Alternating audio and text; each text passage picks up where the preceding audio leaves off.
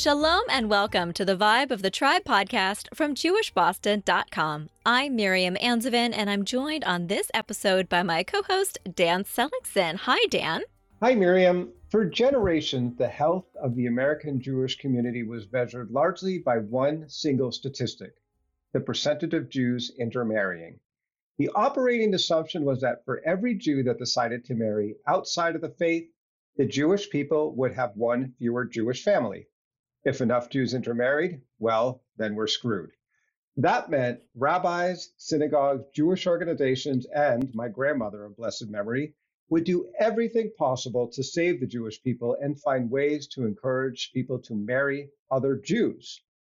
For my rabbis, that meant telling me as a teenager that they wouldn't officiate my wedding unless I married a Jew. For my grandmother, it was the ever-present threat of breaking her heart. Well, hi, my name is Dan. I'm intermarried. I celebrate most Jewish holidays, and I have two daughters, both of whom consider themselves Jewish. Oh, and I have a German spouse deeply interested in Jewish ritual and practice with a strong desire to visit Israel. She has, at times in this country's recent history, even expressed an interest to make Aliyah. The reason some rabbis, Jewish organizations, and my beloved grandmother were so wrong on this issue is that intermarried Jews are hardly lost. They are contributing to Jewish life, raising their children with strong Jewish identities, and have partners who have embraced all things Jewish. Our guest today is changing the long-held erroneous understanding of intermarriage. Dr. Karen McGinnity is an educator activist who specializes in Jewish intermarriage and gender roles.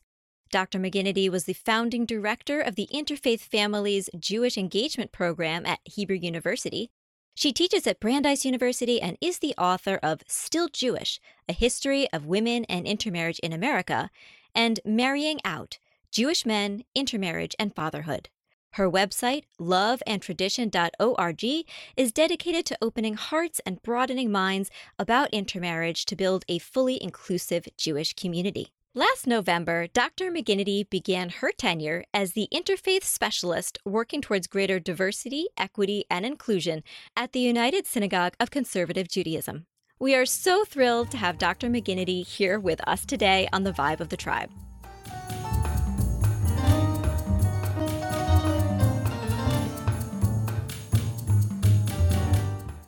Dr. McGinnity, thank you for joining us today on the Vibe of the Tribe.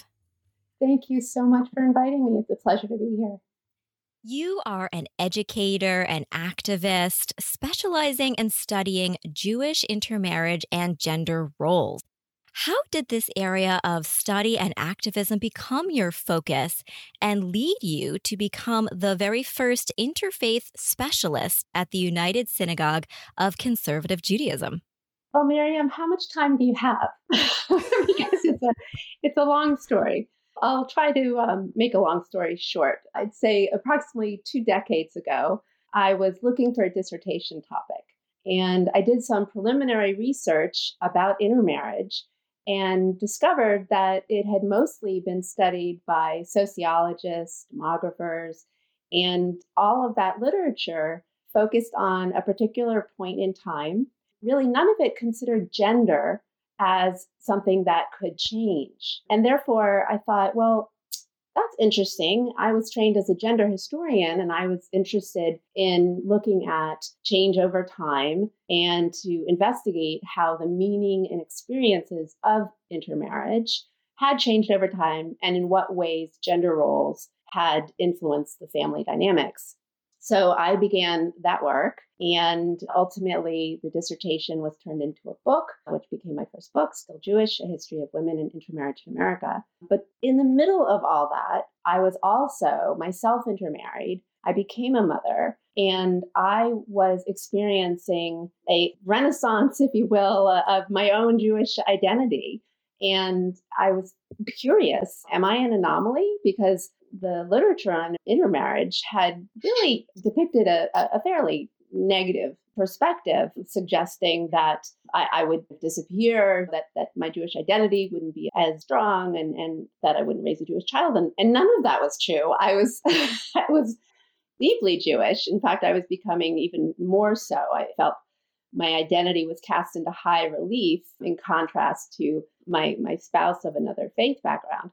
So during the course of my research, I discovered that, in fact, I wasn't an anomaly at all, that many women had, in fact, experienced what I had over the course of the 20th century.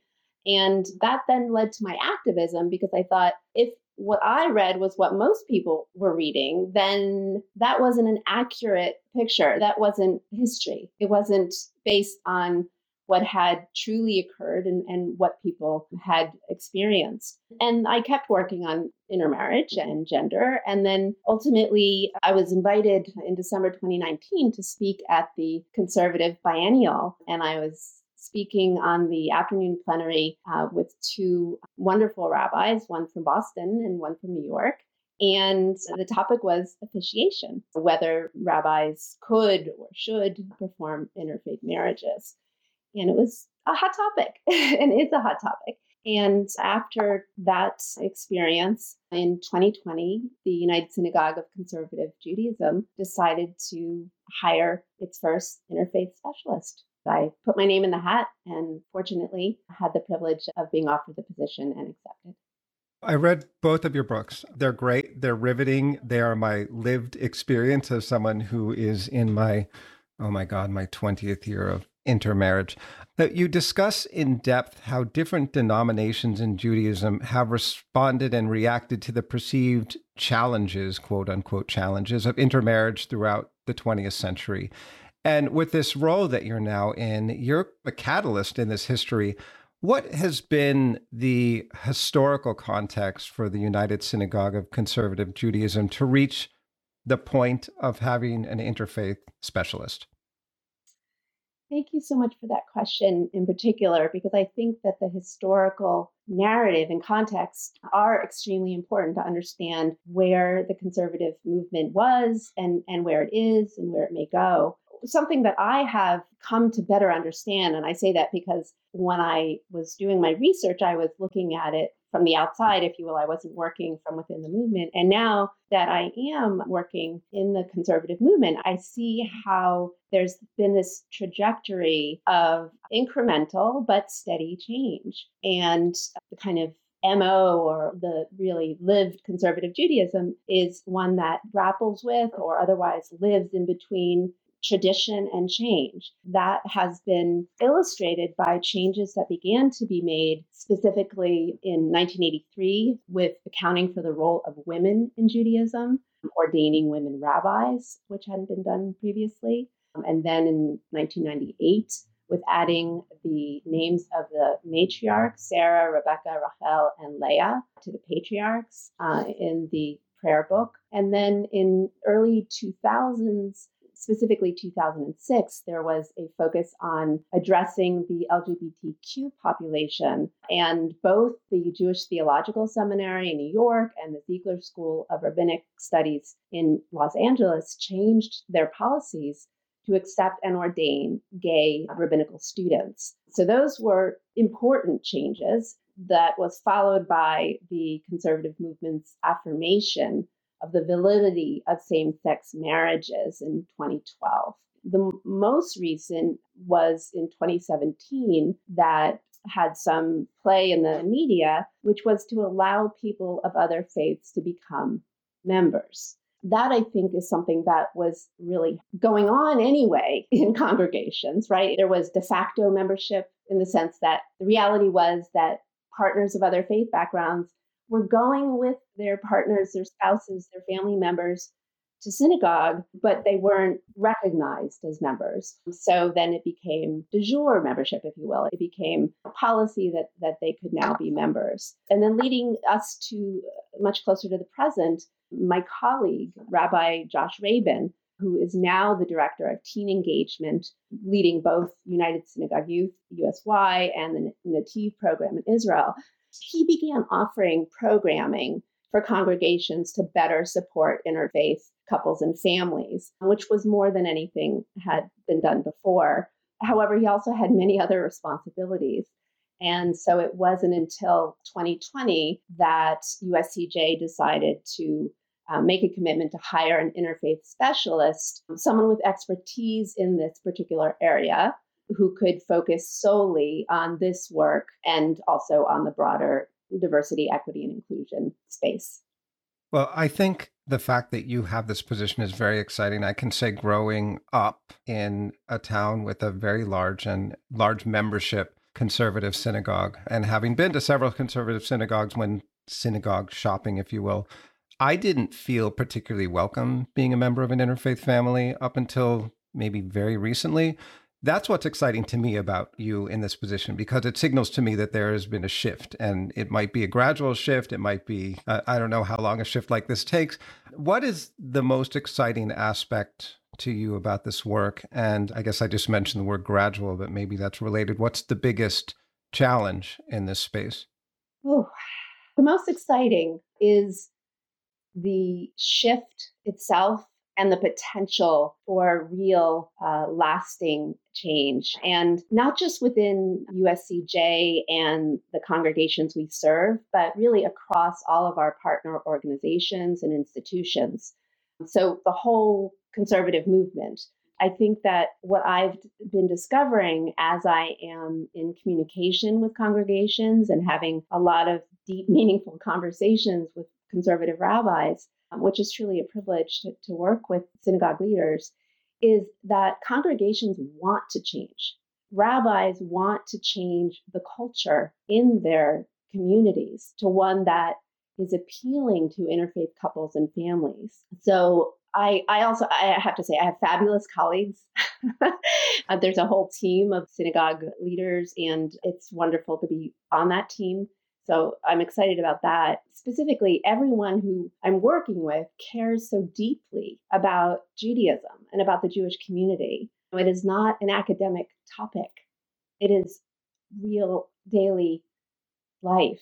And to address the challenge issue is that I am hypersensitive. I am extremely aware that it is a challenge to forge a way forward that will be as appealing to as many people as possible and as unappealing to as few people as possible, with the understanding trick, that you cannot make everyone happy all of the time. Right. But if we can make more people happy more of the time, we'll be doing a much better job, which is what we need to do.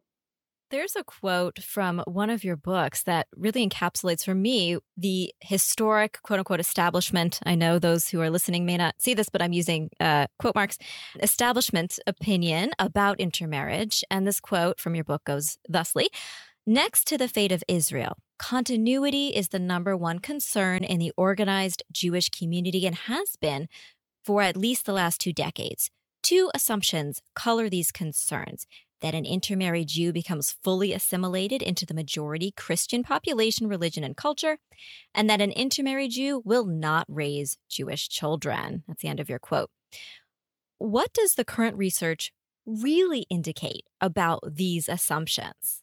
Well, fortunately, current research indicates that there are many more ways to be and do Jewish than earlier research suggested. And I have to add that earlier research, and it now I think is better understood to span not just a couple decades or a quarter century, but a full half century, was one that was truly controlled by social scientists and philanthropists who created a continuity crisis. And for those who are listening, not watching, I'm using my fingers to make quote marks.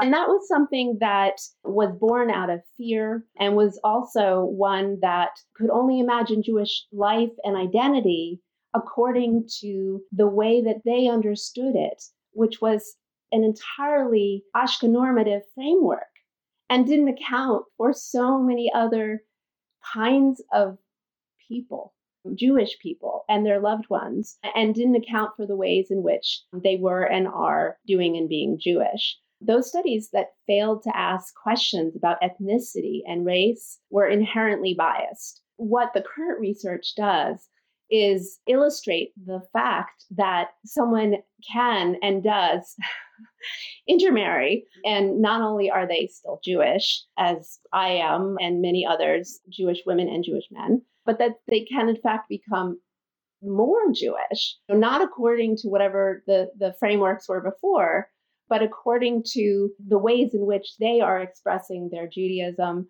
the ways in which they are invested in Jewish learning, in participating in the Jewish community, and in the cases where they choose to have children, in raising Jewish children, specifically by educating them Jewishly, not counting on descent or bloodline to transmit Jewish identity. For the longest time, it seems like this benchmark of intermarriage rates was the only one really being paid attention to, was that above all. In your opinion, what other benchmarks should we be using not connected to intermarriage that are perhaps actually better indicators of personal engagement in Jewish life? That's a terrific question, Miriam. Thank you for it. I think that, first of all, it's really important to ask people, how are they Jewish? Rather than how Jewish are they? To understand the ways in which they are finding meaning in Judaism and in living Jewishly. I think doing Jewish is a better indicator. And people are engaging in Jewish learning, whether it's alongside one's preschool age child, learning things that perhaps one didn't have the benefit of learning oneself, to adult ed programs across the full spectrum of Jewish learning and real different kinds of engagement. Count Jewish yoga in there. There's so many different ways of doing and being, participating in the Jewish community and attending Jewish events, listening to Jewish speakers, Jewish music, celebrating Shabbat in unique ways, and baking challah. It's something that maybe that wasn't counted before, but I certainly would count that and think it can be extremely meaningful for people who have those skills. Volunteering for organizations like Family Table and other food pantries or shelters, studying Jewish history, languages, and of course, going to Israel, being interested in learning about Israel, and working for social and racial justice. People can express their Jewish identities in many, many different ways. The other piece of that, and that ties in with the last question as well, is the intersections of aspects of one's identity and understanding the fact that someone can intermarry and that those children or those families can be Asian and Jewish, or Jew-Asian, as is the title of a book by a couple of my fun colleagues, Black and Jewish, Latino and Jewish. It's not an either or. It's really a both and. One of the most amazing aspects for me of researching this conversation with you and reading your books is how much the experience of intermarriage is informed by gender. And just looking at the moment at heterosexual couples, because I know that was the area of your research and your study, what are some of the key differences you have found in interfaith relationships between when the male is Jewish and when the woman is Jewish?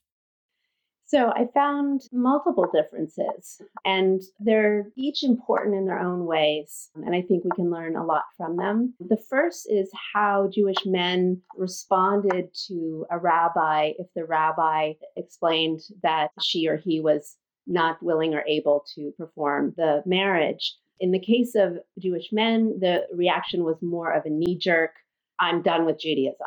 As one man said regarding the 8-minute conversation he had with his conservative rabbi, that was the end of me being a conservative Jew. Whereas with women, it was a less reactionary and more of a process in the sense that if they were told no by one rabbi, they would keep asking other rabbis until they found one that would say yes.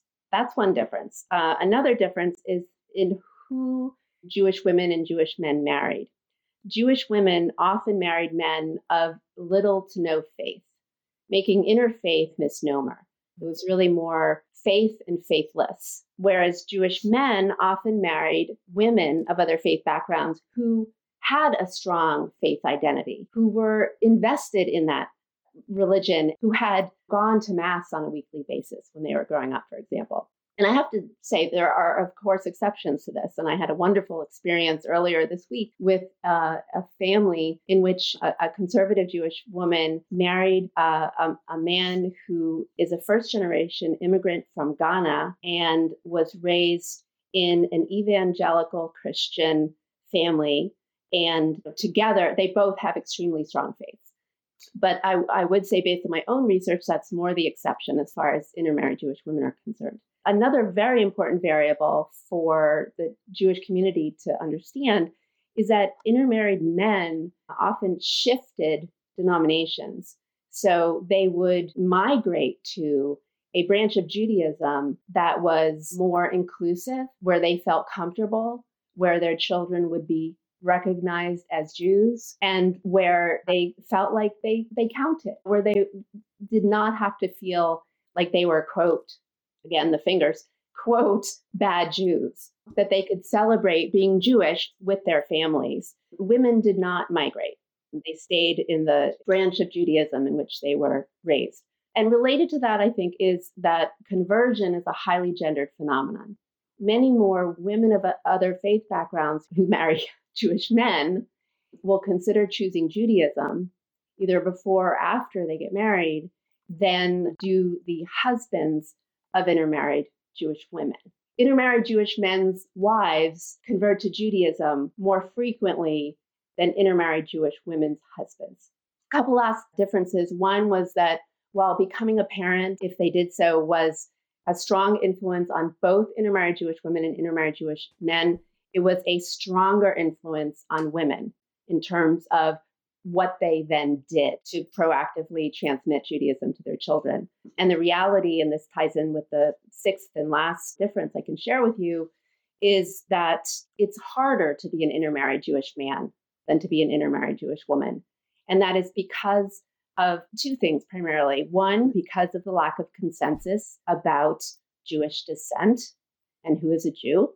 And two, because of the American construction of gender that puts the responsibility for domestic religion, for childcare, child rearing on women's shoulders rather than men's shoulders. So to see men doing Jewish things with their children, which they do, but then we're talking about the, quote, involved father, right? But there's no such thing as the involved mother. Mother's just mother. So it is harder to be an intermarried Jewish man raising Jewish children. Dan, tell us about that. In addition to already setting a record in the first 20 minutes for use of air quotes, like I'm nodding like a bobblehead, for God's sakes. I'm like, because I am an intermarried Jewish man.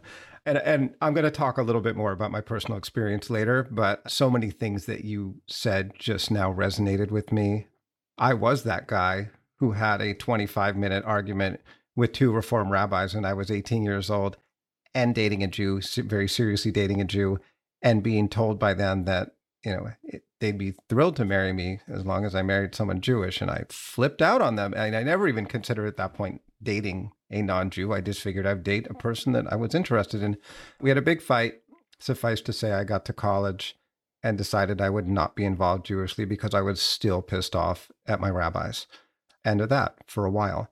But I want to flash forward to the present day because I have some good things to say about my interfaith relationship. And I found, particularly during the pandemic, that my spouse, who is German, two German parents who live outside of the city of Bonn in Germany. I spend, in a normal year, a couple weeks a year in Germany, like my second home, oddly enough. My spouse's interest in Jewish ritual really spiked. We started lighting Shabbat candles every Friday because CJP was doing online candle lighting, not services, but sort of encounters or something. We've talked a lot about Jewish holidays, including Purim, Simchat Torah, like just, getting deep into the calendar, not just the high holidays and Hanukkah. We led our own Seder. We participated in other Jewish rituals and Jewish learning online. And no joke, she was seriously riveted by all 3 hours of a bar mitzvah that we watched over Zoom that took place at a local synagogue. It startled me, it took me by surprise as much as anyone. To what extent did your research find that non-Jewish partners were not only accepting or embracing Jewish life, but in my case, in some ways, driving Jewish life? Definitely found that to a large extent. And so you have many brothers, Dan, who have similar experiences in the sense that the women they married became enraptured with and in love with Judaism and truly focused on learning everything that they could. And I think that relates to the fact that if they were going to do something, if they were going to raise Jewish children or have a Jewish family or a Jewish home, they were really going to do it. They were not going to be satisfied with just saying it with the words, that it needed to incorporate the behaviors and therefore the learning that was part of that in order to then act it, to walk the walk and not just talk the talk. And I think that these women of other faith backgrounds, your beloved, have historically been portrayed in a light that they don't deserve whatsoever. I think it's so important to give a shout out to all of the folks who have fallen in love with and married Jewish partners and who are making challah or who are riveted to a 3-hour Zoom bar bat mitzvah and who are encouraging their children to study. Women like Dan's wife are women of valor and should be recognized, acknowledged, appreciated, validated, blessed by the rabbi, by the clergy, from the bima to say, thank you for joining our people in whatever that looks like, and for all that you're doing to have a Jewish home, and if you have children, to be raising Jewish children. I think also that my research showed that women who married Jewish men were looking for not only an identity for themselves, but a homogeneous family identity. That it was not about just them personally, but about how their family would identify religiously. And the men didn't want responsibility for whether their wives chose to officially become Jewish on their own shoulders, because they wanted it to be their wives' decision and not to be pressured by a rabbi or for the men to pressure their wives. They didn't want to do that. And it's understandable. And women who either chose Judaism before getting married or after, in some cases, after having a couple children and seeing their children on the bima and then realizing they were doing Jewish and then wanted to be Jewish officially. And so, yeah, your wife has many sisters who have had similar experiences. Let's talk about one of her possible sisters who I'm a big fan of. In this new administration, we have Vice President Kamala Harris and Second Gentleman Doug Emhoff, who is Jewish. Do you think that their example will impact or change perceptions of intermarriage, or maybe it already is, in different segments of the American Jewish community? I certainly hope so. I hope that their example will influence perceptions of intermarriage. There was, as you probably saw and heard, the buzz about Doug's children calling Kamala Mamala. Yes. And it's fun fodder, and I would need to talk with them and really get to know them to understand the depth of that meaning for them. I think, though, in some ways, that particular combination kind of perpetuates the gender history of Jewish men marrying into the upper echelons of American society, going back to Ed Schlossberg marrying Caroline Kennedy, and then more recently, the Kushner brothers marrying high-profile women of other faith backgrounds who became Orthodox Jewish women. And so I think that Doug and Kamala have the potential to, if they choose to, say, hey, we're an interfaith, intermarried couple, and this is how we live our lives. And Doug is still Jewish, and we're also celebrating Kamala's Indian culture. I think that it remains to be seen the extent to which it influences perceptions. I think if roles were reversed, in other words, if it was Kamala who was the Jew in the partnership, so if we had the first Jew of color vice president, okay? Baruch Hashem, may we soon see this. Indeed. Bezrat Hashem. God's help. I think that we would have more influence, because then there would be more of a spotlight on the reality of the more current research that illustrates that there are at least 12% of Jews of color in America. So, and at least maybe it's 14%, it could be 50. So what I'm saying is it's a growing population, and it's one that has not been fully recognized and even in the past couple of years is getting more attention, but in so many Jewish spaces doesn't have the recognition that it could if the VP was a Jew of color with partner of another faith. That's fascinating to think about. And I have often thought about what if it were flipped? There would be the whole thing about having a Jewish vice president, first of all, which would be kind a of Jewish female woman of color, Jew of color. Yeah. Oh my gosh. Yeah, it would be. Can't wait for that day. Yeah, I want to move to a tangential issue because we have not said the A word yet, anti-Semitism. And I want to mention something that you wrote in Still Jewish. You wrote, anti-Semitism, which some historians believe deterred Gentiles from marrying Jews, may have actually influenced some women's decisions to marry non-Jewish men. Is this a thing now? Anti-Semitism has been on the rise consistently, so anti-Semitism certainly hasn't gone away. But has this concept continued to this day, or is this a relic of the distant past? It's a relic of the not so distant past. It was really leading up to World War II and in the immediate post-war years when Jews were, frankly, less secure in America than we are now. And despite the current rise in anti-Semitism, it isn't something that is influencing marital decisions. There isn't the same incentive, and it wouldn't be as it was in the mid-20th century, early and mid-20th century, a way to marry into the mainstream, to quote unquote escape one's Jewish family, neighborhood background. Another way of looking at it has to do with the fact that the rates of intermarriage increased in the latter part of the 20th century and remain high now. That occurred prior to anti-Semitism rearing its ugly head, becoming more visible in the second decade of the 21st century. Now, you mentioned some milestones for conservative Judaism that were fairly recent when it comes to intermarriage. And when I think about intermarriage and my own life and how intermarriage has become way more accepted than it was even when I first got married, I think about how it has tracked my own life in some way. You know, I mentioned this argument I had with my rabbis, but flash forward to about 9 years after I got married, I go to see with my wife, we have a consultation with her OBGYN because we have decided that we're going to try to have a child. And she looks at me because she knows I'm Jewish. We filled out the form that said we need to take that Ashkenazi test. And she said, oh, so I guess shiksas aren't just for practice.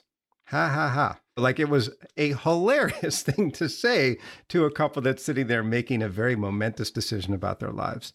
A little bit later on, I was synagogue shopping. I've not completed synagogue shopping, but He's still shopping. I'm still shopping. I love shopping. You know, it's something you don't get to do so much these days. And I met with a conservative rabbi who said to me, we are so welcoming of interfaith families in this congregation. We have interfaith members on our board. What we ask is that you take your children to the mikveh and agree to not celebrate any other holidays besides Jewish holidays at home. And I said, that's not what I was bargaining for. And then much more recently, I was talking to a colleague at CJP who is from the Orthodox community. And we were talking about intermarriage. And he said, you know, nobody cares if a man intermarries. It doesn't affect the numbers. Really, no one cares about your intermarriage. I said, oh, fascinating.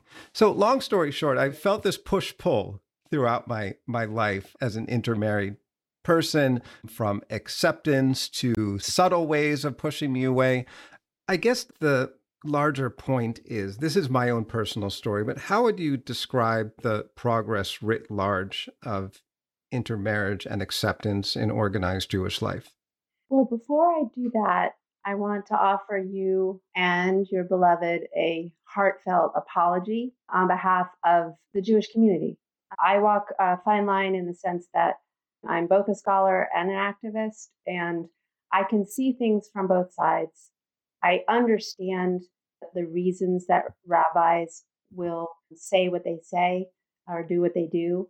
I have zero tolerance for the remark that was made by that clinician. It comes from a kind of emotional baggage that many Jews carry with them, I think, which is part of what we need to eliminate because it is so incredibly hurtful and rude. And to just say again, your wife is a woman of valor. And if someone wants to modify the quote, shiksas are for practice, they're not, they're for keeps. And kudos to those who are self-identifying as such and reclaiming the term and turning it into something that they find meaningful. And I'm thinking specifically of one who developed a cookbook, I think, called The Shiksa in the Kitchen. And, I think, but that is particular and a very personal decision. I think James Baldwin once wrote that not everything that is faced can be changed, but nothing can be changed until it is faced. And I think it is extremely important for the Jewish community, for all of our branches and movements, to address the hurt that we've caused and the anger, and not just say, oh, get over it. No, you don't just get over it. You process it and you hold people accountable. And hence I offer that apology. I do think that there's been tremendous progress, particularly over the past 30 plus years. I think that there are some amazing organizations doing incredible work. That's a shout out to 18 Doors, formerly Interfaith Family. And there's so many organizations doing the work. I'm hesitant to mention them and then inadvertently exclude anyone, but Judaism Your Way is a wonderful one as well. And then there are congregations that are doing incredible work that isn't like necessarily interfaith specific. Like, for example, I had a wonderful conversation recently with the director of the mikveh at Addis Israel in DC. There, they aren't telling Jewish men that they can belong if they dunk their children. What they're doing is inviting anyone and everyone who lives in a Jewish family to immerse if that's something that they would like to do and that would be meaningful to them, not necessarily related to a conversion process. So that's like really reinventing the whole idea of ritual and of immersion. And ICAR in Los Angeles, there's so many of them. But at the same time, there are contingencies of folks who would still say what you heard, which is that in order to belong, in order to be part of the community, you effectively have to excise anything that smacks of something other than Jewishness or Judaism. And I think it's incredibly short-sighted because it doesn't take into account that people are multifaceted and have multifaceted families and lives, and that having something of another faith or cultural background in one's orbit, in one's family, in one's home, does not dilute one's Jewishness or the strength of one's Jewish commitments or family. And in fact, quite the opposite. If one is honoring and if one is teaching one's children to honor the parent of another faith background or the in-laws, the grandparents of another faith background, then in fact, we're doing what we should be doing according to the Torah with Yitro and Moses, and looking at that in-law relationship and saying Moses actually learned a lot from his father-in-law of another faith background.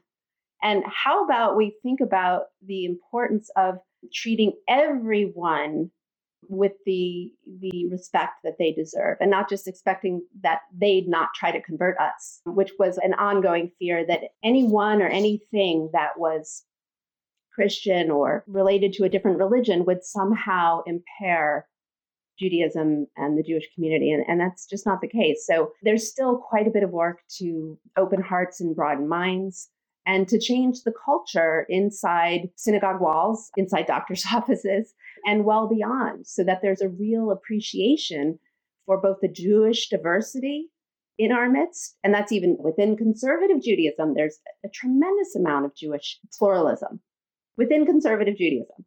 And then beyond, there's so much Jewish diversity that we need to better appreciate in order to then do a much better job at being a fully inclusive community. Well, thank you. I mean, the research that you've done, the books you've written, and the current job you're in, you are really making a difference in this space. You shouldn't be apologizing to anyone. I am thanking you for what you're doing.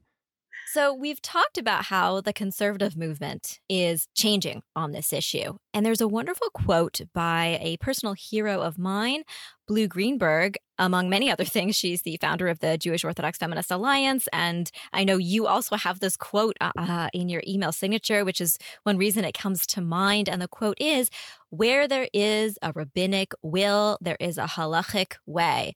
Halacha refers to Jewish law and provides the guidelines and boundaries for every aspect of Jewish life, especially for people who identify as Orthodox or observant. And what Blue Greenberg means here is if Orthodox rabbis have the will to find a way to do something within the boundaries of halacha, they can. They just have to have the will to do it, and they can make that change. For example, even a few years ago, it would have been unthinkable to have a woman receive Orthodox smicha, Orthodox ordination, and yet it's actually starting to happen, albeit very slowly and with caution and careful chosen titles, very carefully. But no one would have ever thought, oh, this is in the cards for Orthodox ordination for women. But things do change. Will there be, in your thinking, one day enough rabbinic will to find a halachic way forward for intermarriage for those for whom halacha is a guiding principle? That, Miriam, is the million-dollar question. I believe so.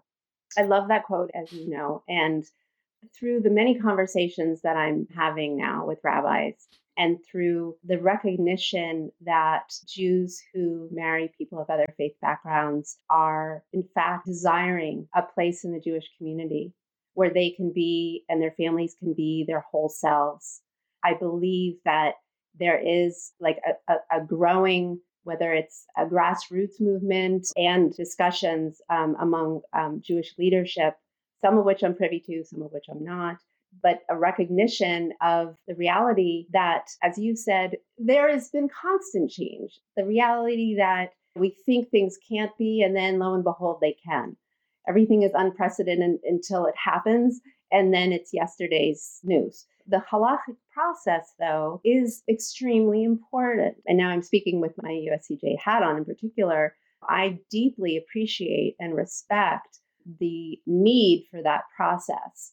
And it is a Jewish legal one. And it is one that is possible when really knowledgeable, skilled halachists come together and look at Jewish law and figure out, okay, well, we made those changes based on these pieces of text before. What can we do with the will to do it to find the halachic way? I think it's a matter of time, frankly. I think the desire is there. I think the desire is growing, and it absolutely needs that process, though. I think sometimes people have the misconception that a conservative organization like USCJ or the movement or what it can just flip a switch, make a decision, change the policy. That's not how it works. The conservative movement is one that truly does balance tradition and change. And so to balance that, there needs to be that halachic, deep, thoughtful, careful process. And hopefully then we'll get there in such a way that as many rabbi colleagues as possible are comfortable with the outcome and have the autonomy to make decisions that they're comfortable with for their particular congregations, that it's not a cookie cutter kind of answer. How do we help dismantle the painful narrative, which is not supported by research, as we have discussed today, that the existence of interfaith families is destroying Judaism and the Jewish people? How do those of us who are not currently in interfaith relationships be allies in this struggle?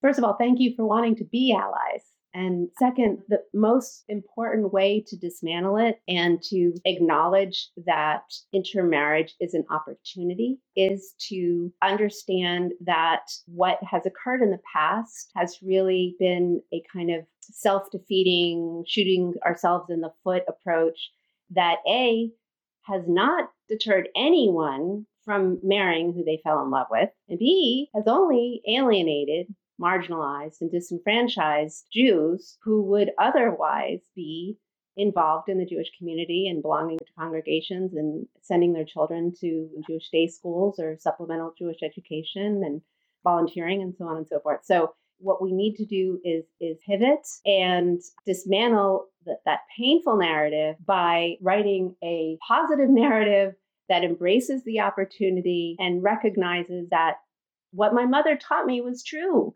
you do attract and appeal to more people with honey than with vinegar.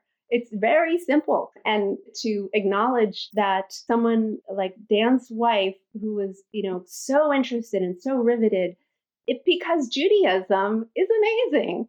And we shouldn't be afraid that by letting people in, that somehow it's going to take away from, when in fact we will be sharing. We don't have to just keep it for ourselves.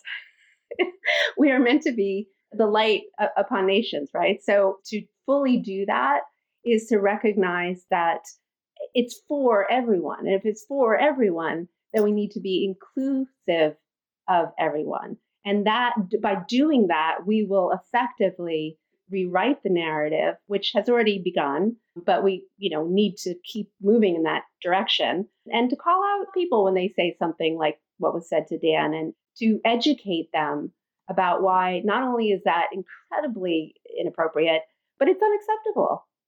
Expanding on what you were just saying, how do we become more welcoming and inclusive in our own individual Jewish communities, workplaces, and our families?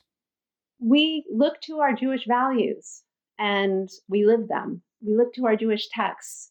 We fully embrace B'Tselem Elohim, in God's image.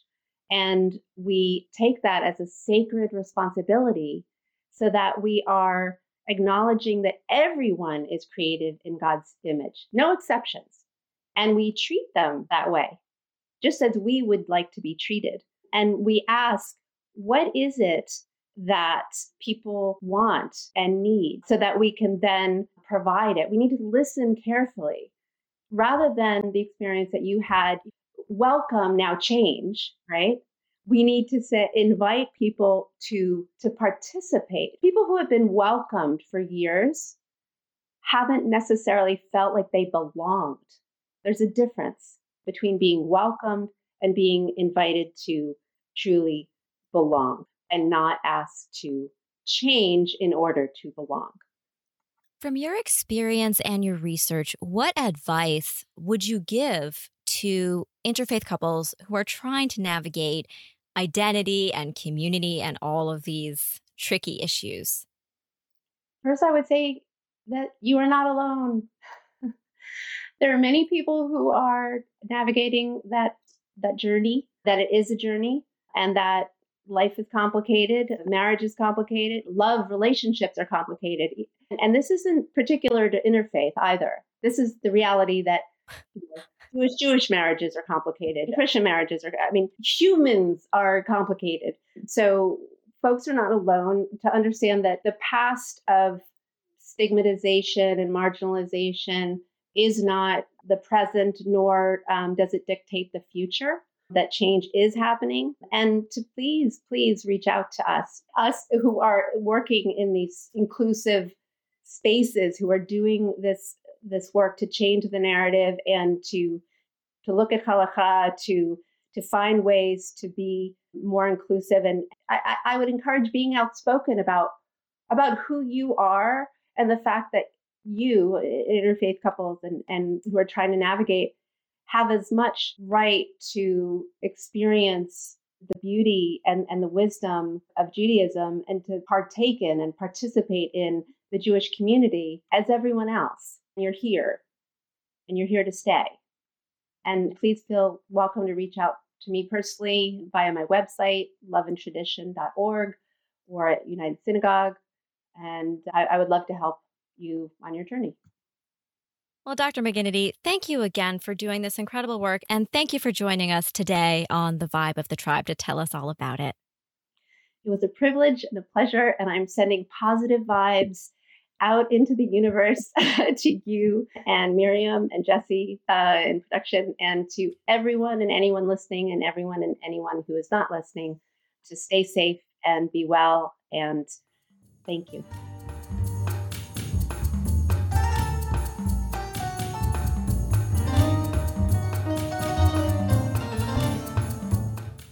Thank you to Dr. McGinnity for joining us. Thank you to our editor, Jesse Ulrich. Thank you to everyone out there for listening. If you liked this episode, be sure to rate and review The Vibe of the Tribe wherever you listen to pods, and follow @JewishBoston on social media. Stay safe, wear a mask, and remember that inclusion is a Jewish value.